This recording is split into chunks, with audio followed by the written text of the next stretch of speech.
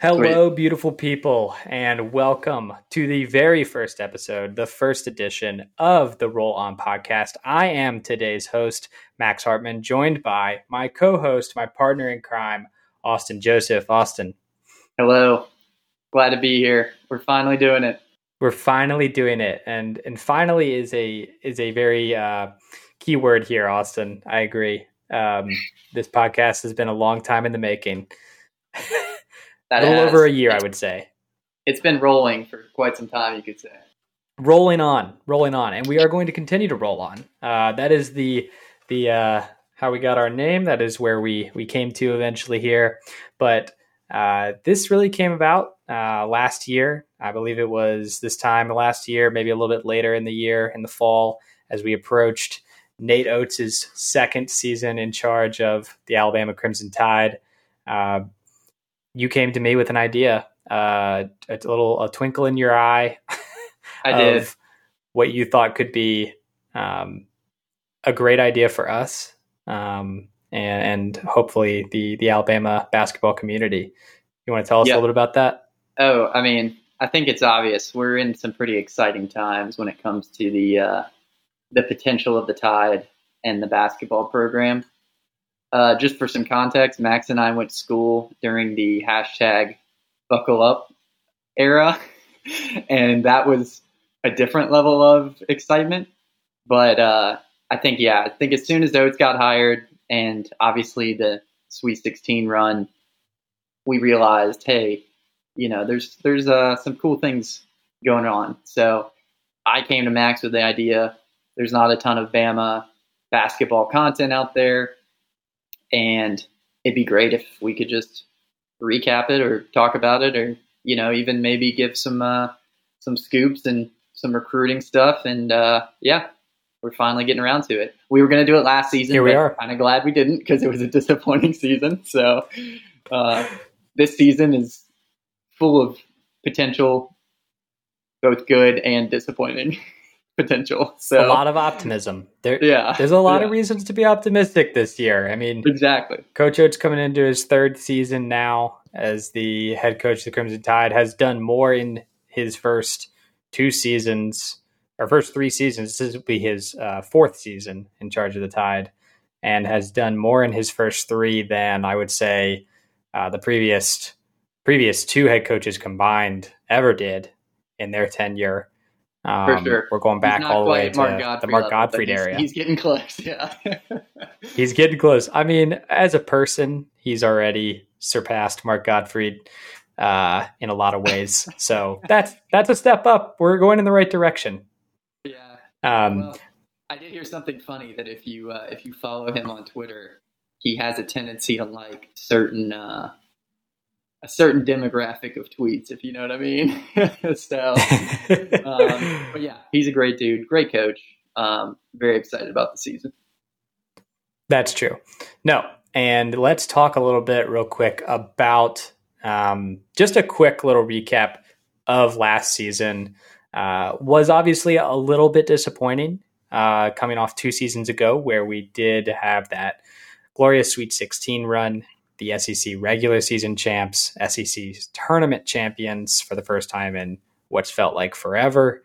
Last season, 19-14 overall, a brutal out of conference and in conference schedule, but the Tide hung in there, went 5-4 overall, knocked off Gonzaga, knocked off the defending champions Baylor. So that was the runners up and the defending champion. Knocked off Houston in dramatic fashion. That game this year in Houston going to be extremely exciting. Tennessee, LSU, and then the 2 very sad losses to dreaded rivals Auburn and Kentucky. Disappointing. And then a quick exit in the SEC tournament, also very disappointing, and a quick exit in the NCAA tournament to the first round. Notre Dame dropped that game in the round of 64. So overall, a lot of excitement, a brutal schedule, and a tough ending. And I think we're all really excited to see what Coach Oates is going to do here in year 4.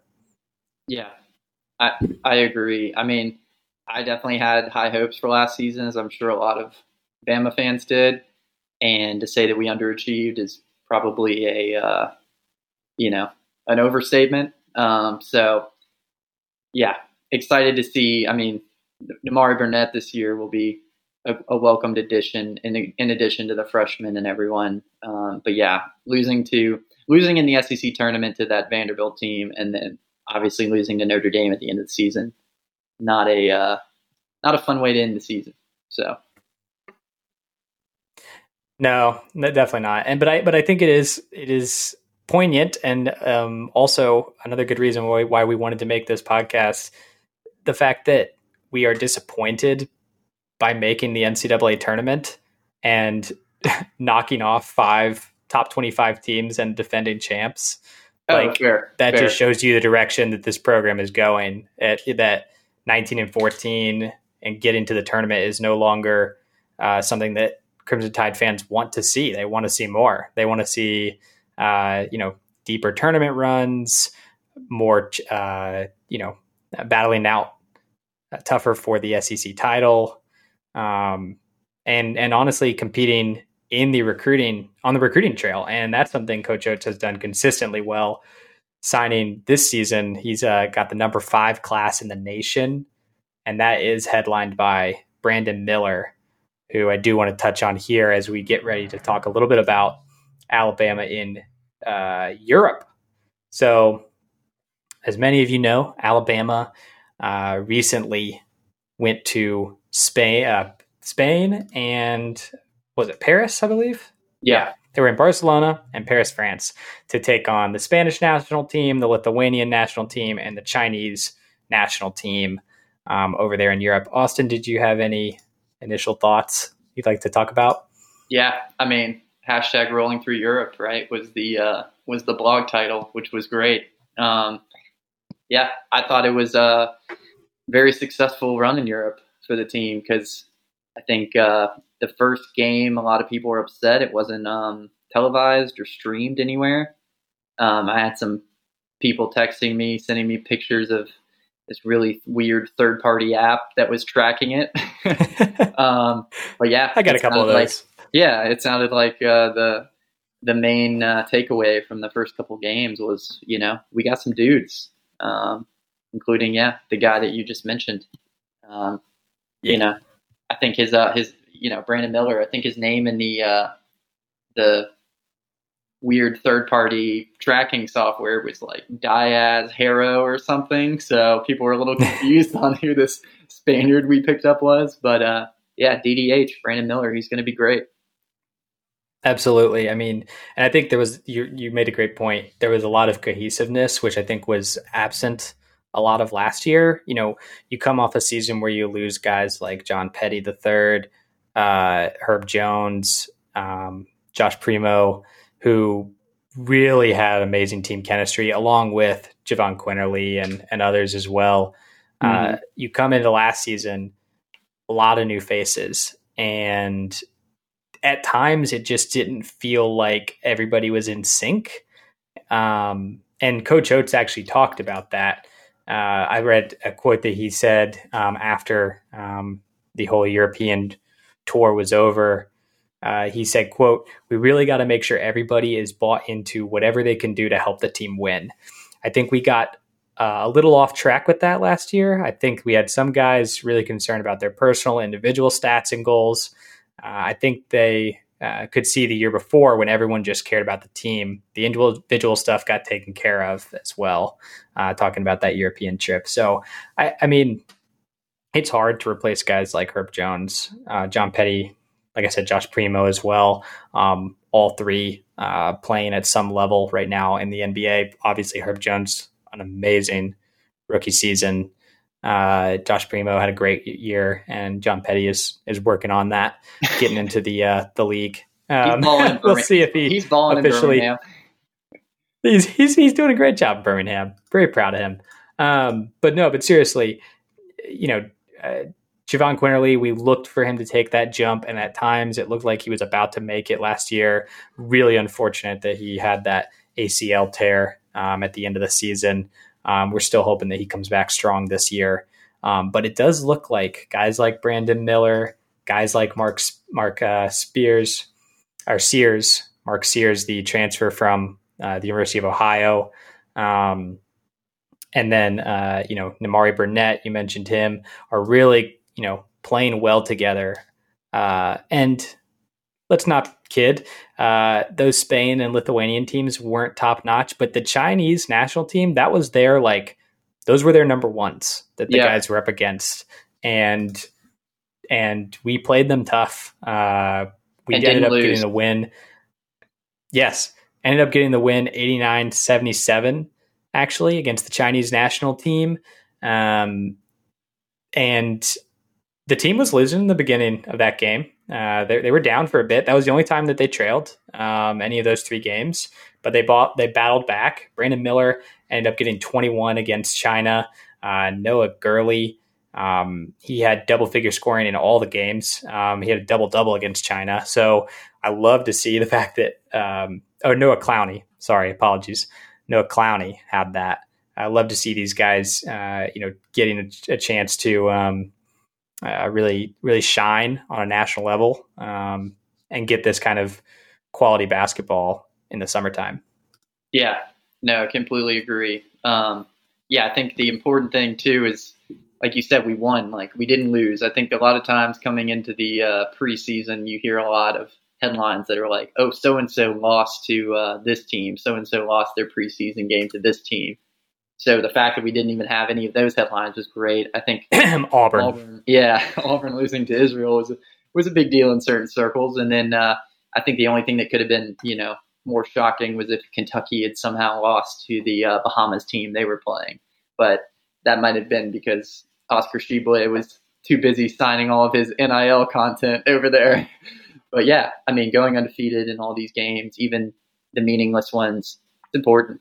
And going back to your point about replacing talent, last year's team had way more talent to replace, in my opinion, than this year's team. Like, J.D. Davison, obviously a great player, but I think, Mark Sears has a chance to just jump right in there and kind of replicate a lot of the things that JD gave us. And, at times, were we relying on Keon Ellis? Sure, but not as much as we were relying on Herb Jones the year before. Keon could have a bad game and we'd still win last year. 2 years ago, Herb has a bad game. There's no chance we were going to win. So, I'm really excited about the potential of some of these new freshmen as well as new projected starters that are going to take over for Ball and Oates this year. Yeah, and you mentioned Herb Jones. The missing him. Something that Coach Oates mentioned after the European tour as well was the fact that the team looked a lot better defensively, and they had to get better defensively. When Herb was commanding that defense, we were 3rd in the country in KenPom for defensive efficiency. Last season, without Herb Jones, the team was 92nd. So that is a huge area of improvement for this team, and it's good to see that the coaching staff really likes what they saw. I think that they did excellently from what was able to be seen from Europe. So that's going to be a huge emphasis because Coach Oates' style of basketball depends so much on having a solid defense because it's those quick shots, right? Quick decisions, low, short shot clock, and shooting a lot of threes, a high percentage or a low percentage shot, right? So you gotta rely on a stout defense. So it's good to see that the coaching staff really likes what they're seeing out of the defensive side of the ball. Yeah, pace and space. That's what he's about. So we'll see. Yep. And another thing that I wanted to talk about or just kind of pose to you is, we talk about losing a lot of leadership last year. It's going to be a while before Javon Quinterly comes back. Who's going to be that guy to step up this year and really kind of take on a leadership role, whether that is vocally, whether that is by play? Who do you think really needs to step up and kind of jump in there? I mean, Darius Miles would be nice. No, I'm just kidding. Although, yeah. Well, it's funny that you say that. Oh, it's funny that you say that. Well, no, I was going to say it's because again, Oates did mention that the most vocal leader in Europe was Darius Miles. Of the 12 guys that Alabama took to Europe, so they took 12. 8 of those guys were new to the team this year. So a lot of fresh faces. Darius Miles, though. And I'm not surprised by the vocalness from Darius Miles. Kind of glad that he's like just speaking up. If somebody's got to do it, right? I don't think it's going to be Charles Bediako. No offense to Charles, we love him, but he seems a bit more a quiet, dominant guy down low. Right. Yeah. I mean, I think the obvious answer is probably going to be either, JQ or possibly even, the senior in, the transfer in Mark Sears. Yeah, that, guys that are going to run the offense. But, I mean, if Nick Pringle comes out there and is our best player, if Brandon Miller comes out there and is clearly our best player, like there's a way to lead by not only your words, but your actions on the court and just giving your team faith that, hey, I'm that guy. I want this. You guys follow me. But yeah, I mean, Quinerly, he's probably the easiest choice, but you got to remember he's coming back from that ACL. He may not be 100%. He's definitely not going to start, the first couple of games. And by then we might have our rotation set. He's going to be the guy figuring out his way back in. So it doesn't really make too much sense for him to be that vocal leader. But yeah, what are your thoughts? No, and I agree with you completely. I think I do look at Mark Sears as a guy that really needs to quickly get familiar with Coach Oates' system. Like, he's a senior, he's a transfer, he's done this now. He gets this, college basketball life. Obviously, doing it in the MAC is different than coming into the SEC, and we'll talk about that in just a second. But I think he's got to really step up. It's going to take JQ a while before he can get back up to speed and have that explosiveness to kind of be an actual productive person on the team. But there's no reason that he can't also be that leader in the locker room for these guys. He's been there. He's, gone through a lot of tough times, starting with Villanova, coming to Alabama, winning high, expected a lead last year, fell short of those expectations. So it'd be great to see him come back this year and really dominate. But one other guy that we kind of have left off, and I don't think it's, by any means trying to be insulting or anything, but that's Jaden Bradley, 5-star point guard, third in his position, ranked third in his position. This guy absolutely could be a stud for us. And he's probably, if JQ was coming back, he's probably still the second choice ahead of Javon Quinerly to kind of be that point guard. Just a freak athlete. Absolutely amazing. I'm excited to watch him. And maybe he becomes that leader if, it's great to have point guard depth. I feel like Alabama, the past few years, we've had some really good point guards. You talk about J.D. Davidson, you talk about Colin Sexton. Alabama's always kind of had a good point guard, even back in our days. You think about Rhett Nobasahan, those guys, right? Ron Lacey, Ron Steele,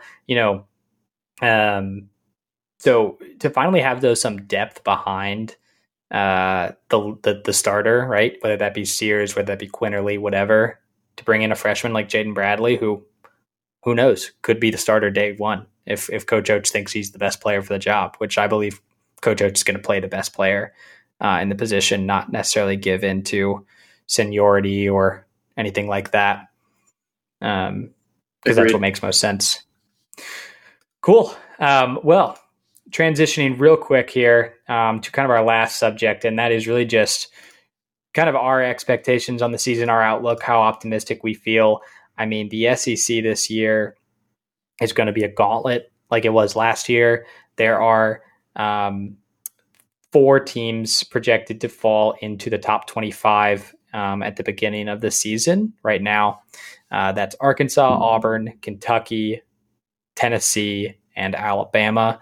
All those teams are on Alabama's schedule, obviously. Luckily, we get kind Kentucky at home, don't have to go to Rupp Arena. That's always a nice thing.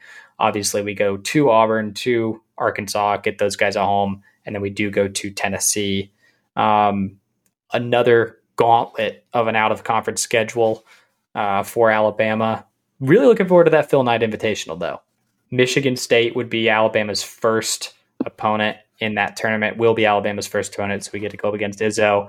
And then the potential second round matchup would be either Oregon or UConn, obviously two teams that have been in the NCAA tournament in recent years. So it's going to be a gauntlet. What kind of, or how optimistic are you feeling about, our chances to, kind of get back to the NCAA tournament, be competitive in the SEC, et cetera? I mean, check for me. Those are definitely all the expectations. I see here projected preseason ranking of 20. I think, preseason doesn't mean anything until the actual season starts. But if we kept that ranking or achieved that ranking at the end of the season, I think I'd be pretty happy with just the age of this roster and just the strength, like you said, of the SEC this year. I don't know if we're doing SEC, predictions pod or what of where we'll finish, but yeah, I'd love to be right up there with Auburn and Arkansas. Obviously, is the best teams in the West, and then who knows when it comes to the rest of the SEC. But yeah, if we finished the season 20 and made the tournament, and like you said, the Phil Knight Invitational, if we beat the teams that we're supposed to beat and are competitive with the teams that we're supposed to be competitive with. I think last year we had a potential to rise up to our opponents. Obviously, a lot of top 25, even like top 10 wins against teams that were just great. Like we said, last year was disappointing in ways, but also, I mean, we got the highest of highs at times too. We were jonesing, so dude, that's why the lowest of the lows were that much more disappointing. So, but yeah, winning a couple games in the Phil Knight, beating teams at home, and potentially the last year of Coleman would be great. And not losing to an unranked Memphis team, and not losing to Auburn twice, and not losing to Kentucky. Like, those are the kinds of things, I guess, that expectations wise that I'm hoping for. Absolutely. And great point. I do think we will have our SEC projections podcast eventually here. As soon as the full schedule is released, we can kind of go through it, really examine and give a good prediction of where we think Bama will fall among the rest of the SEC teams. Oh yeah, we got time. It's August. We got football first, obviously, coming up. Very exciting time as well. But I think, episode 1, not bad, right? Everyone, thank you so much again. Tune in to our next episode. We'll be talking a little bit more about the Alabama team this coming fall and winter for their final season in Coleman Coliseum. I do think we need to have an episode where we kind of break down maybe the top moments from Coleman Coliseum. Oh yeah, that'd be great. We can dig through the history books. That'd be fun, right? Five pals, baby. Oh man. So until next time, signing off. This has been Max and Austin. And thanks for listening. Thanks for listening. Rolling on.